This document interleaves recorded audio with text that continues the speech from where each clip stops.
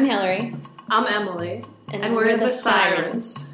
Today we're talking about The Thin Man, which is a mystery / maybe thriller / screwball, maybe, comedy that was made in the 1930s, starring William Powell and Myrna, and it spun off multiple sequels to it. It was a series that lasted for maybe too long.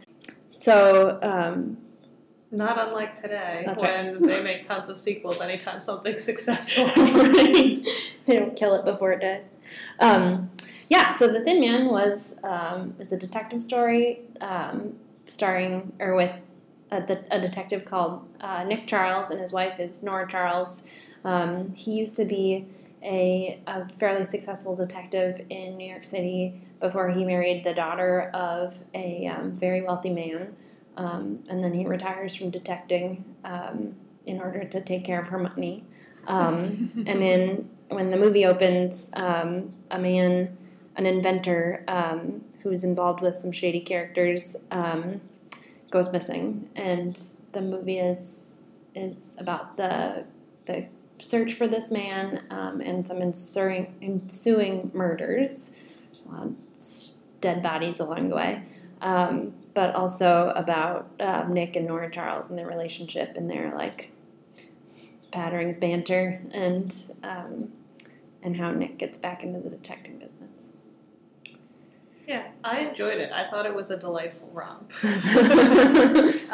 Delightful romp is the best way to describe The Thin Man. I have some trivia about the movie. Skippy, who played Asta the dog, Yay. My favorite character, of course, apparently bit Myrna Lloyd during the filming. And this was not the first movie he did with William Powell, who played Nick.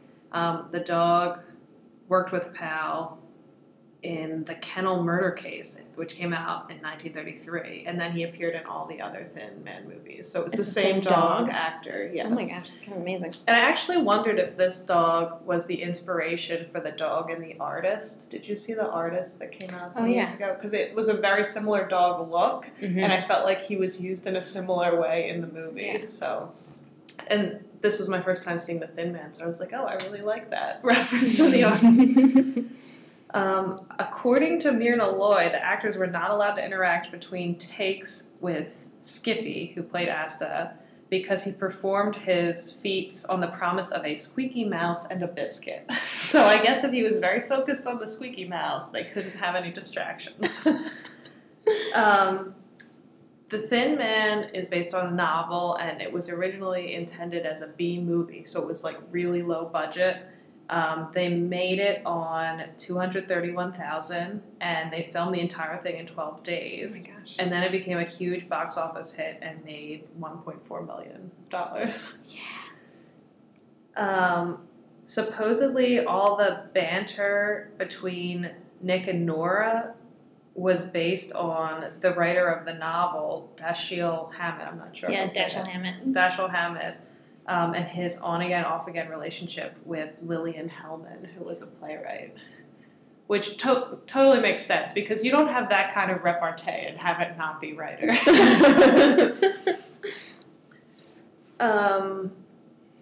So MGM was the studio that made this, and they were actually concerned that it wasn't going to get past the censors, because there were a couple lines that were sort of working blue, Nick says, he didn't come anywhere near my tabloids, and Nora says, what's that man doing in my drawers? But, which was one of my favorite lines from it. But apparently, they made it pass because those lines are still in it. And finally, most people think that the title, The Thin Man, is referring to Nick, but that's actually not true. The Thin Man is actually the man who was killed, who they keep referring to as being a thin, white-haired man. But the audiences who saw the movie all made the same mistake of thinking it was Nick, so they just named all the movies The Thin Man and embraced it. I kept wondering at the end, too, why is it called The Thin Man? He wasn't particular. I mean, he was thin, but it wasn't, a defining characteristic. Yeah. Well, and I think funnily too, the book actually covers the first movie only covers the first part of the book. That the book itself takes 2 or 3 movies to cover all of it. Which is funny too. That it's called The Thin Man, and the book isn't even just about the Thin Man, the inventor who dies. So, have you read the book? Mm-hmm. I read it a long time ago. Do you remember? So the way that it opens with Nick and Nora married and him sort of coming back to New York, it almost felt to me like this wasn't the first movie in the series or something like that. You know what I mean? Mm-hmm.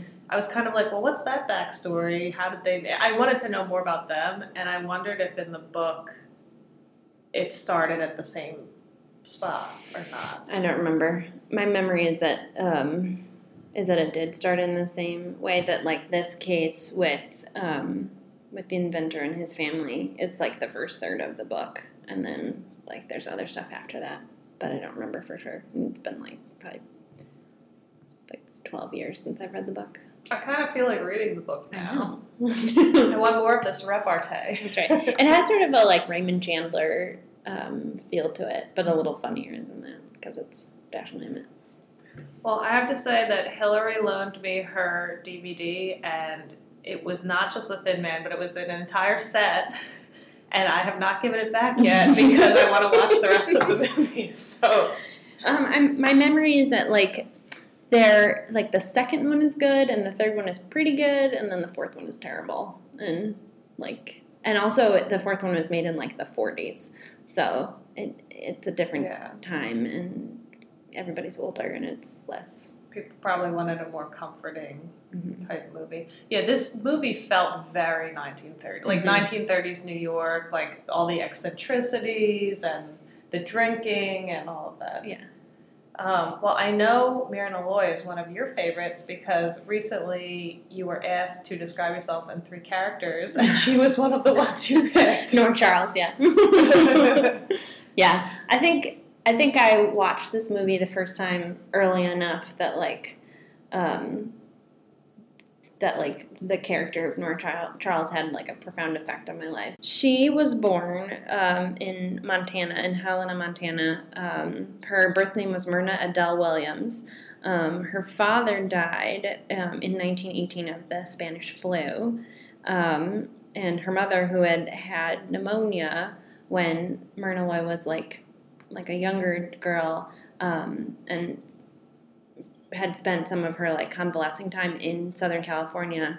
Her mother took the opportunity provided by her father's death of now they had to move somewhere and start a life over again. She moved the family out to Southern California, back to where she had been. And for a while, Myrna attended this exclusive girls' school, and continued to study dance, which she had started when she was younger. But her teachers disapproved of her interest in the theatrical arts, and so her mother put her in public school, where she could actually start appearing in stage productions. And then she started acting in movies and some silent films, and she was originally typecast in more exotic roles because of the way that her face is shaped, I guess, often as a vamp or a woman of Asian descent, sort of strangely. But her role in The Thin Man was sort of a turning point in her career. So that she actually became a known face, a known name. She was never actually nominated for an Academy Award, but in 1991, a few years before she died, she was presented with an honorary Academy Award. And she continued to act, in the intervening years, but in World War II, she actually served as an assistant to the director of military and naval welfare for the Red Cross, and she was such an outspoken critic of Adolf Hitler that her name actually appeared on his blacklist. It's a good blacklist to be on. That's right. She's on the right side of history. She helped run a naval auxiliary canteen and toured frequently to raise funds. And after World War II, or just after the war ended, she appeared in the film The Best Years of Our Lives, which was a sort of a very sober movie about the end of the war. Pretty sure. Is that also a book? Maybe. I don't know. The movie was made in 1945, so that seems like it would be a really fast turnaround. But I feel like I've seen that movie. Yeah. Maybe, yeah, it's very depressing. As it would be. She also apparently was a very fierce advocate of the rights of black actors, and she promoted, she wanted characters to be, black characters to be depicted with dignity in film. And later in the 1950s, she was appointed a member at large of the U.S. Commission to UNESCO, so she's sort of in line in some ways with like Audrey Hepburn, who sort of merged her celebrity, or used her celebrity for good. And Shirley Temple Black, too. Oh yeah, and Shirley Temple Black. Some badass women. Well, I know that William Powell, who played Nick, was a big fan of hers and really liked working with her. That came up a lot when I was doing the research, that he said that she, wasn't a diva, and when he delivered his lines, he really listened and interacted well with her, and was just great to play scenes with. So I think it was nice they did so many movies together. Yeah. So William Powell actually came up in the theater. He worked in New York for 10 years on the stage, and that was more of his acting background before he transitioned to movies around 1924. And he actually didn't get to be a big star right away or anything like that. So he had been an actor for a long time before that happened. He had mostly small roles when he was with Paramount Pictures, and then his star-making role was in The Canary Murder Case in 1929. He was in a lot of detective movies, although supposedly with his theater background, he was good kind of at playing all different kinds of roles. Like, he could do humor, he could do villain, he could do hero, any of that.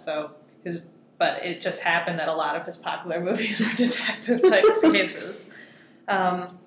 So with the transition to talkies around that time, it hurt a lot of actors, but it actually helped him with his theater background. He had a really great voice, and he was very adaptable from having that kind of experience in front of a live audience, and he just transitioned perfectly. In 1934, he moved to MGM, where he first teamed with Myrna in Manhattan Melodrama. And then the next movie they did was The Thin Man, which made him super famous. And he got an Academy Award nomination for The Thin Man, and later starred in the Best Picture winner, The Great Ziegfeld, which won in 1936. And then that same year, he received a second Academy Award nomination for My Man Godfrey, which we should do. We should totally about. During this same time, he met Jean Harlow on set, and they fell in love and got engaged. And then this is sort of the tragic part of his life. In 1937, he was filming Double Wedding, and Harlow was filming on another studio set, and she got sick and had to go to the hospital and died suddenly. So her death really devastated him. She was really young, right? She was 27. Yeah, she was Jehovah's Witness too, so she wouldn't actually allow any. Is that why she died? Yeah. Oh, that's awful. I did not know that. I think I can't remember if she was Jehovah's Witness or some other religious group that doesn't really encourage medical. Maybe Church of Christ Scientists. Maybe was that even big then? I don't know. I'm showing my religious ignorance. I don't know. We're gonna have to look into this. So he took 6 weeks off from the film that he was doing at the time to mourn. He finished that film, and then he took a year off from acting. And he eventually did 5 sequels to The Thin Man, the last one in 1947, like you mentioned. And his last film role was in 1955. But sort of after that happened with Jean Harlow, he appeared less frequently in movies. Mm-hmm. Like it wasn't the main focus of his life anymore, it seemed like, after that. So kind of a downer ending for him.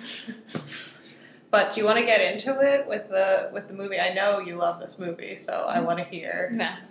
Well, one of the things that I love about this movie is the like repartee between the two of them, the zingers they have between each other. It's clear that they have a like, I don't know. My like watching of the film is that like they have a pretty equal relationship, mm-hmm. even though you know, like he's the one that has some kind of like career drive. She's the one who's like pushing him into it. Even like he's ready to retire and look after her money, and she's like, no, this is going to be exciting, and you should do it, and I'm going to help you. And you know, and she goes off sniffing for clues on her own. I mean, it's not a perfect relationship, but I feel like for like the relationships that are like portrayed in film at the time was not terrible. I thought it was interesting how he was like depicted as this sort of like almost like not a playboy is not the right word, but like he was sort of rich and like didn't have any occupation after marrying Nora and was just like having fun and being idle and drinking all the time. Yeah. He was fine being just like a socialite. Yes. And I wondered how that compared with other famous detectives in pop culture, because usually if there's a detective sort of along the Sherlock Holmes lines or even like Monk, mm-hmm. where it's like they're super brilliant, but there's always some other kind of neuroses or something. Yeah. And with him and the excessive drinking, I wondered if it was that kind of thing. Like he was so smart that like having this idle life, I don't know, he needed some other kind of stimulus. But they played it all for laughs. I mean, that's kind of a dark reading of it, but I mean, the whole time, like any scene where it's possible, he is drinking other people's drinks and like pouring drinks. And like even when they wake up in the middle of the night, they're like, do you want a drink? I mean, they are drinking, and they're drinking heavy stuff. It's not like they're having a sip of beer or something. So, I mean, that was a strong theme in the movie, I thought. And I even wondered in the beginning when he jokes that he came back to New York because his wife was on a bender or something like that. I wondered if they went back to New York because really, like, he was on a bender and she thought, oh, if you could be around your friends or something. One of my favorite scenes was the party scene. Yeah, I thought that was very well executed because it was, like, all these people and all these, like, characters coming in and out and, like, this intrigue of the family members, but then, like, also the Nick and Nora, like, having their exchanges and making a lot of drinks and... And she says at one point, you know what I love about you? You know the most interesting people.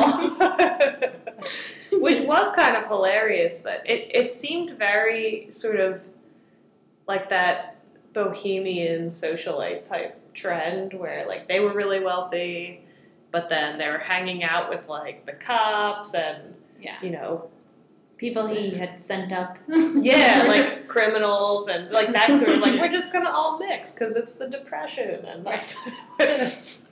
It's very egalitarian. Yes. What did you think of the other characters, the characters who were really involved in the murder case? Yeah. I liked that there was this like social hierarchy that was sort of getting mixed up, like with the inventor's girlfriend is his secretary, but then he has this ex-wife who's like depending on money from him still, and And she has this, like, new husband who doesn't have a job and isn't interested in working and is, like, interested in living off of the inventor's money, too. And, you know, and the children who are, like, clearly adults still live with their mother. And, I mean, it's sort of like, I thought they were all very interesting characters. But yeah, they were all a bunch of leeches. They were all such leeches. Although I am always relieved whenever I watch The Thin Man that Dorothy's, what was her name? The daughter? Yeah. That Dorothy's, like, fiance isn't a jerk. Yeah. He is a nice guy, and, like, throughout all this, he, like, stands by her and, you know, is supportive. You know, and he just seems like the kind of guy who probably, like, you know, has a job that he has to go to every single day, but, like, it's, you know, really cares about her, even though her family is clearly insane. I know. Would you want to marry into that family?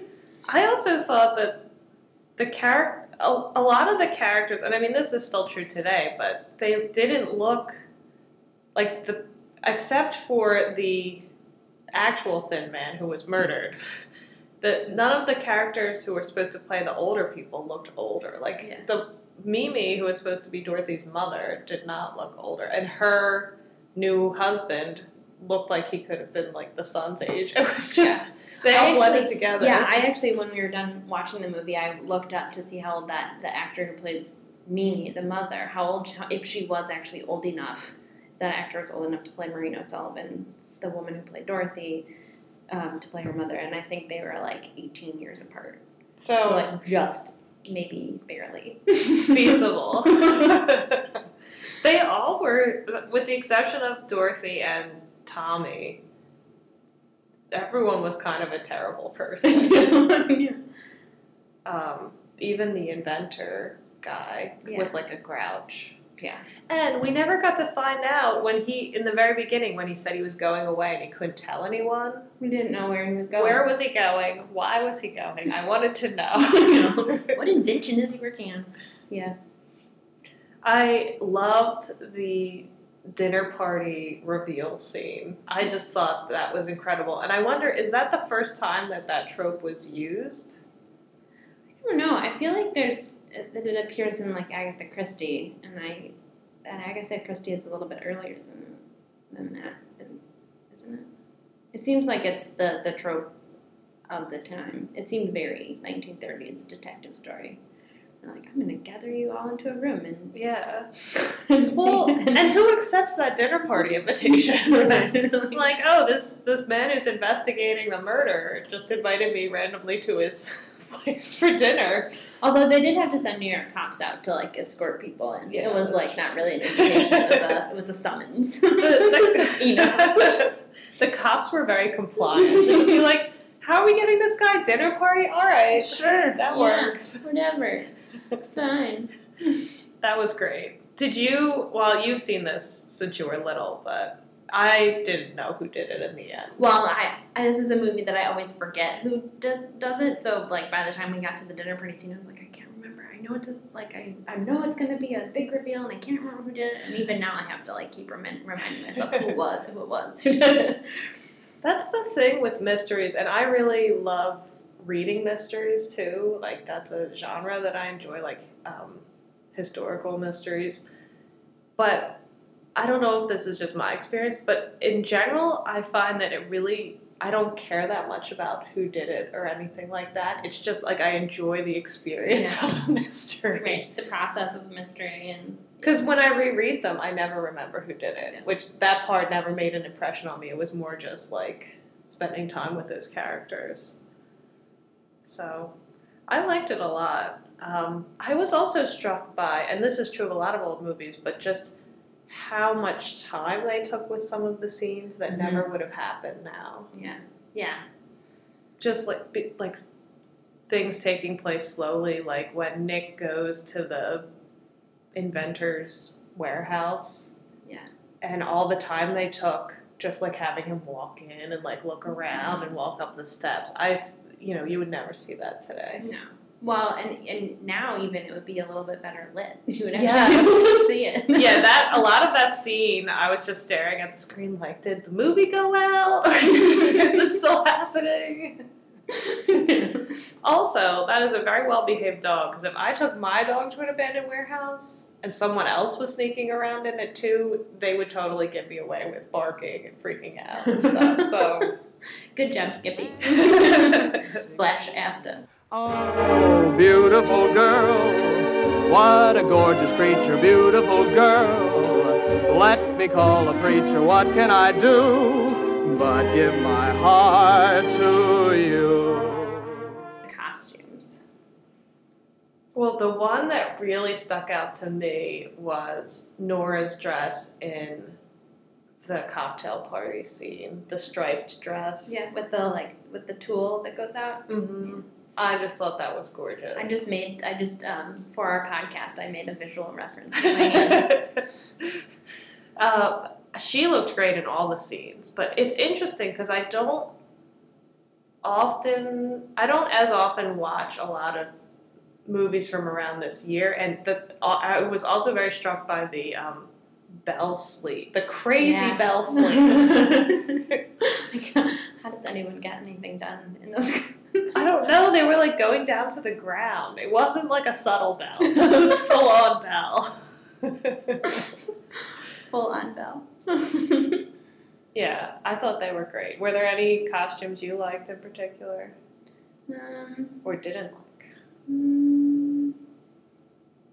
I wasn't that interested in Mimi's clothes. I was sort of interested in the difference between Julia's clothes, the secretary's, her outfits that she wore that were more plain and basic, and versus Nora's ridiculous bell sleeves, tulle all over the place, crazy outfits. But one thing that was remarkable to me was that they're on Christmas morning when they're hanging around in their, or it was probably Christmas afternoon given the amount that they had been drinking and were continuing to drink, but they were still hanging around in their pajamas, and then they just welcome people into their house in their pajamas, which was sort of surprising to me, but yeah, I don't know if I would do that now unless it was someone I knew really well. Yeah. The clothes were pretty fabulous, though.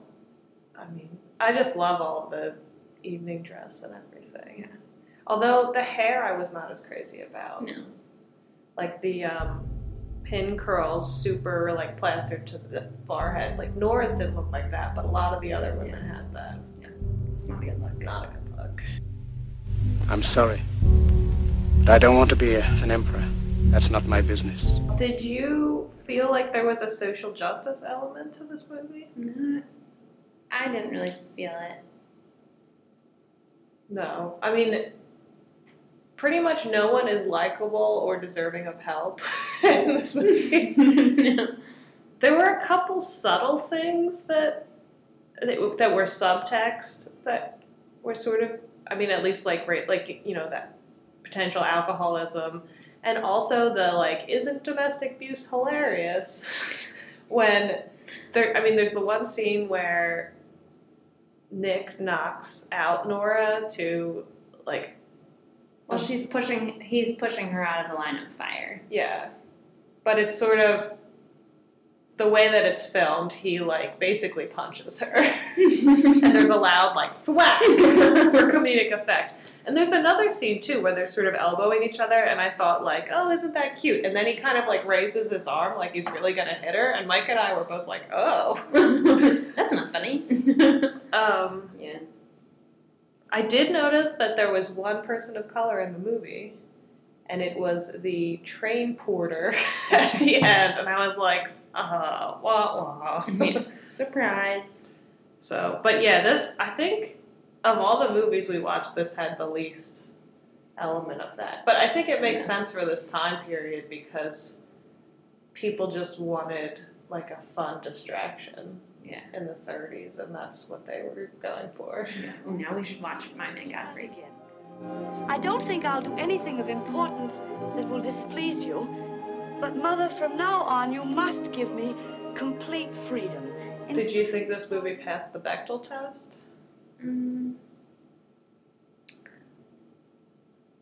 Well, there was a lot of conversation between women about, like, the inventor, and he was, so he was the dad and the ex-husband.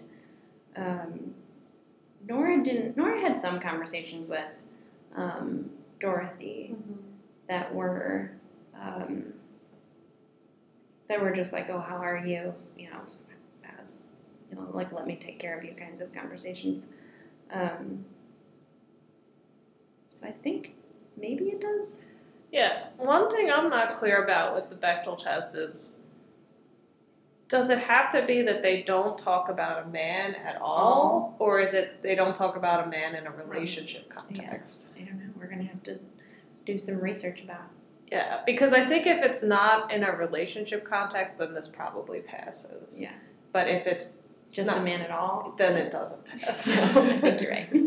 I mean, it was interesting to see the way, as you were mentioning, the women of different classes were portrayed in the film. Mm-hmm. Like, Julia gets killed, and I mean, she's not really depicted in a flattering light, but she's kind of, like, trying to make a way for herself, I guess, as, like, a mistress, and using her smarts to get money, and a lot of the women in the movie are very concerned with money. I think this is a movie about money. Yes. I mean, pretty much. That's all anyone cares. In terms of, like, the murders, and the only reason people care about finding out what happened to them for the most part is because of money. Yeah. So, it doesn't have a super, like, fond view of humanity. No. But it's played for laughs. That's right. But it's funny, so it's fine. So what rating would you give the movie? I would say a 4.5. Because it's, for some of those things that we've already talked about, that it, like, it's, there's a lot of things going on in it, but it is funny, and it is entertaining. Mm-hmm. And even though there are some elements that are a little bit confusing or not very clear, it still has Nick and Nora in it, so it's fun. What would you give it?